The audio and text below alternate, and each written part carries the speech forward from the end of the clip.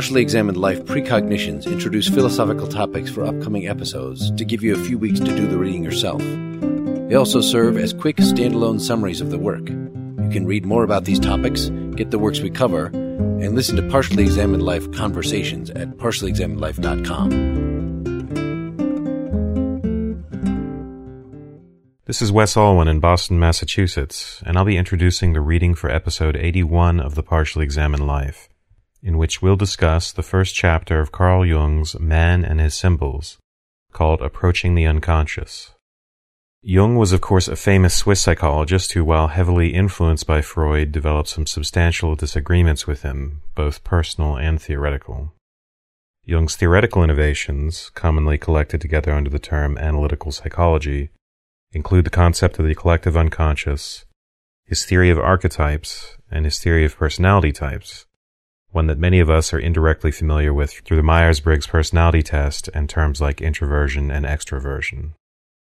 Man and His Symbols was Jung's last work, written for a popular audience by Jung and several associates and published in 1964, 3 years after Jung's death. The book's front matter explains that Jung was prompted into writing the book by a prophetic dream that his work was to be widely understood by the public. This fact is especially poignant in light of the fact that, after a falling out with Freud in 1912, Jung was excluded from the Freudian psychoanalytic community. Jung and Freud had become friends in 1906 and quickly developed an intense relationship in which Freud referred to Jung as his heir.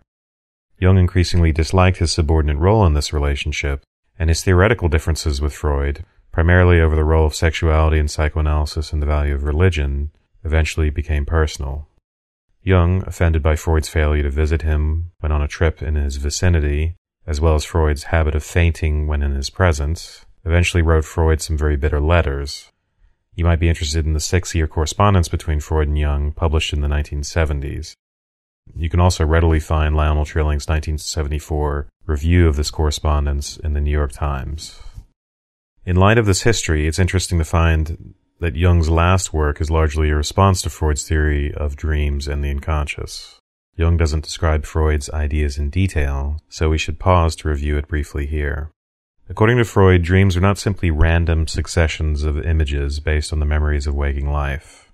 It's true that our dreams are not as structured as the reality of our waking life. Dreams are full of impossibilities and improbabilities that would astound us while awake, but of which we take little notice during the dream itself.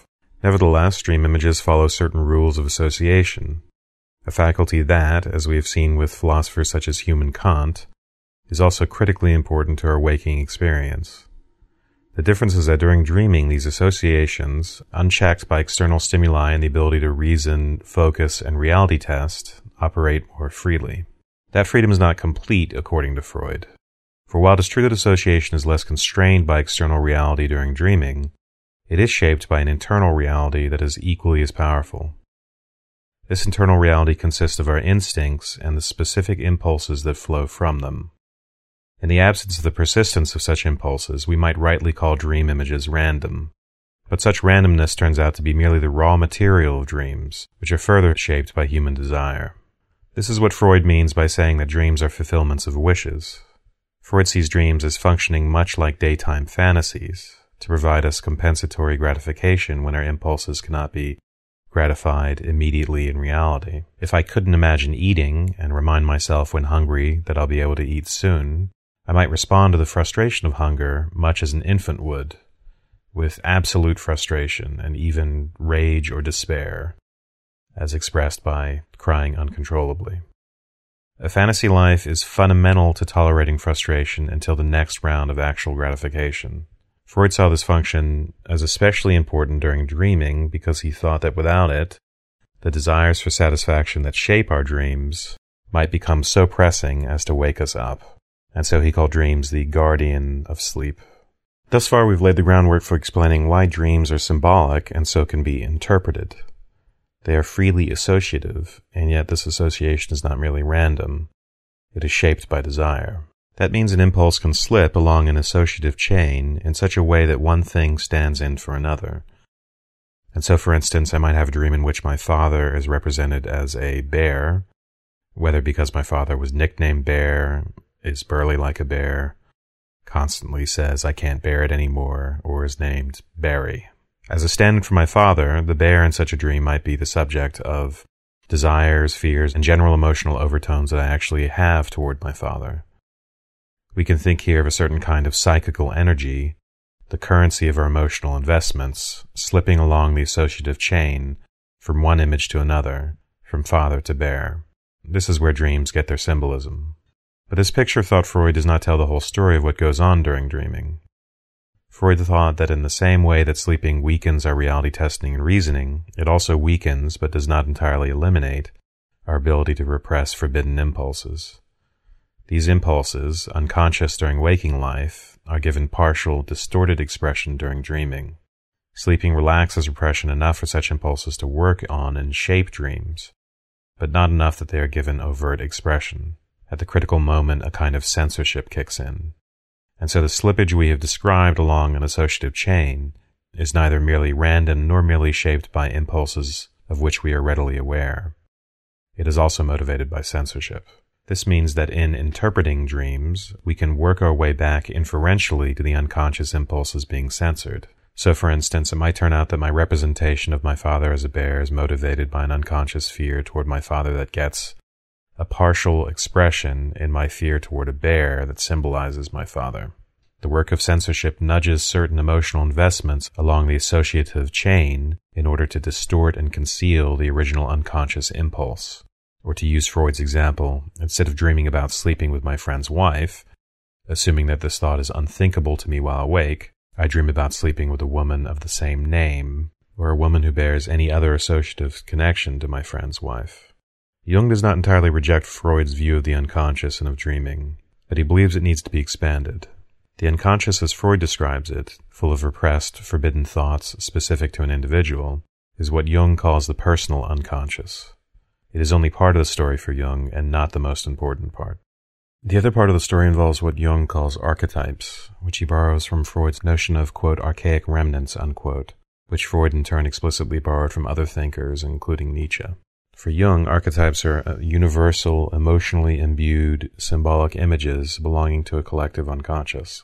These, quote, collective thought patterns of the human mind are innate and inherited, unquote, in the same way that nest building is inherited in birds. They are, quote, shapes of the human mind, unquote, that the human psyche exhibits in much the same way that the human body expresses basic mammalian structure. We see these archetypes commonly expressed in dreams, religion, and art, in images evocative of primitive ideas, myths, and rites.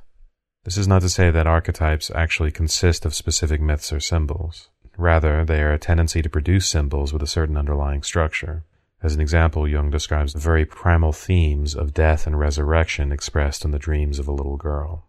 And while these archetypes have cultural manifestations, they are not transmitted culturally. Rather, they exist as innate tendencies that have been, loosely speaking, repressed at a cultural level by the historical development of civilization. They are primal cultural versions of instincts, or the universal way in which instincts are collectively expressed and symbolized by the earliest human beings in the absence of millennia of historical elaboration and distortion. As a consequence, Jung, unlike Freud, does not see the primary function of dreams as a distortion of forbidden unconscious impulses. Rather, the role of the dream, via archetypes, is to serve as a messenger from the unconscious to the conscious, thereby having a naturally reparative therapeutic effect, a, quote, compensatory function, unquote, that attempts to restore psychic equilibrium to minds unhealthy in their disassociation from unconscious archetypes. For Jung, dream imagery, rather than disguising the unconscious, gives expression to emotional and associative fantasy elements of mental life that we habitually discard or control while awake. While excluded from our attention, these elements cannot properly be said to be repressed in a personal unconscious, in the sense of being completely forbidden and unavailable to consciousness if we were to turn our inward gaze in their direction. To be fair here, we should note that Freud acknowledges the role of this aspect of the psyche in dreams, what he calls the preconscious. But he believes that the contents of the preconscious themselves get overpowered and worked over through association with forbidden unconscious impulses. Jung is not denying that Freud's dream distortion sometimes occurs. It's just that he sees the non-distorting therapeutic role of the archetype and the collective unconscious in dreams as more important than the distorting role of the personal unconscious. On these grounds, he objects to Freud's use of the word remnant which he takes to imply that archetypes are somehow meaningless and have no power over us, when in fact they are a valuable bridge between the conscious and the unconscious. Jung also criticizes Freud's method of having patients free associate to their dreams, so that a psychoanalyst can help them uncover the meaning that the dream actually conceals. Again, this is not to say that he thinks his method can't be useful, although he believes one need not begin with dreams as a starting point, but he sees greater value in paying explicit attention to the form and content of dreams. Jung isn't denying that dream symbols are often quite idiosyncratic and personal, as in the example of my hypothetical association between bear and father. Others will have entirely different associations with bear. Jung acknowledges that unearthing these personal associations is valuable. It's just that the unconscious associations we have to ideas, including their connotations and their evocation of different emotions, are not always unconscious out of personal repression. Again, they are often merely the, quote, shape all impulses naturally take in the unconscious, unquote, which is intrinsically associative and vague and lacks the capacity to produce precise thoughts. Further, it's also possible that there is an archetypal significance to a concept like bear, or to a more general category to which it belongs, like animal, to which we ought to pay attention when interpreting dreams.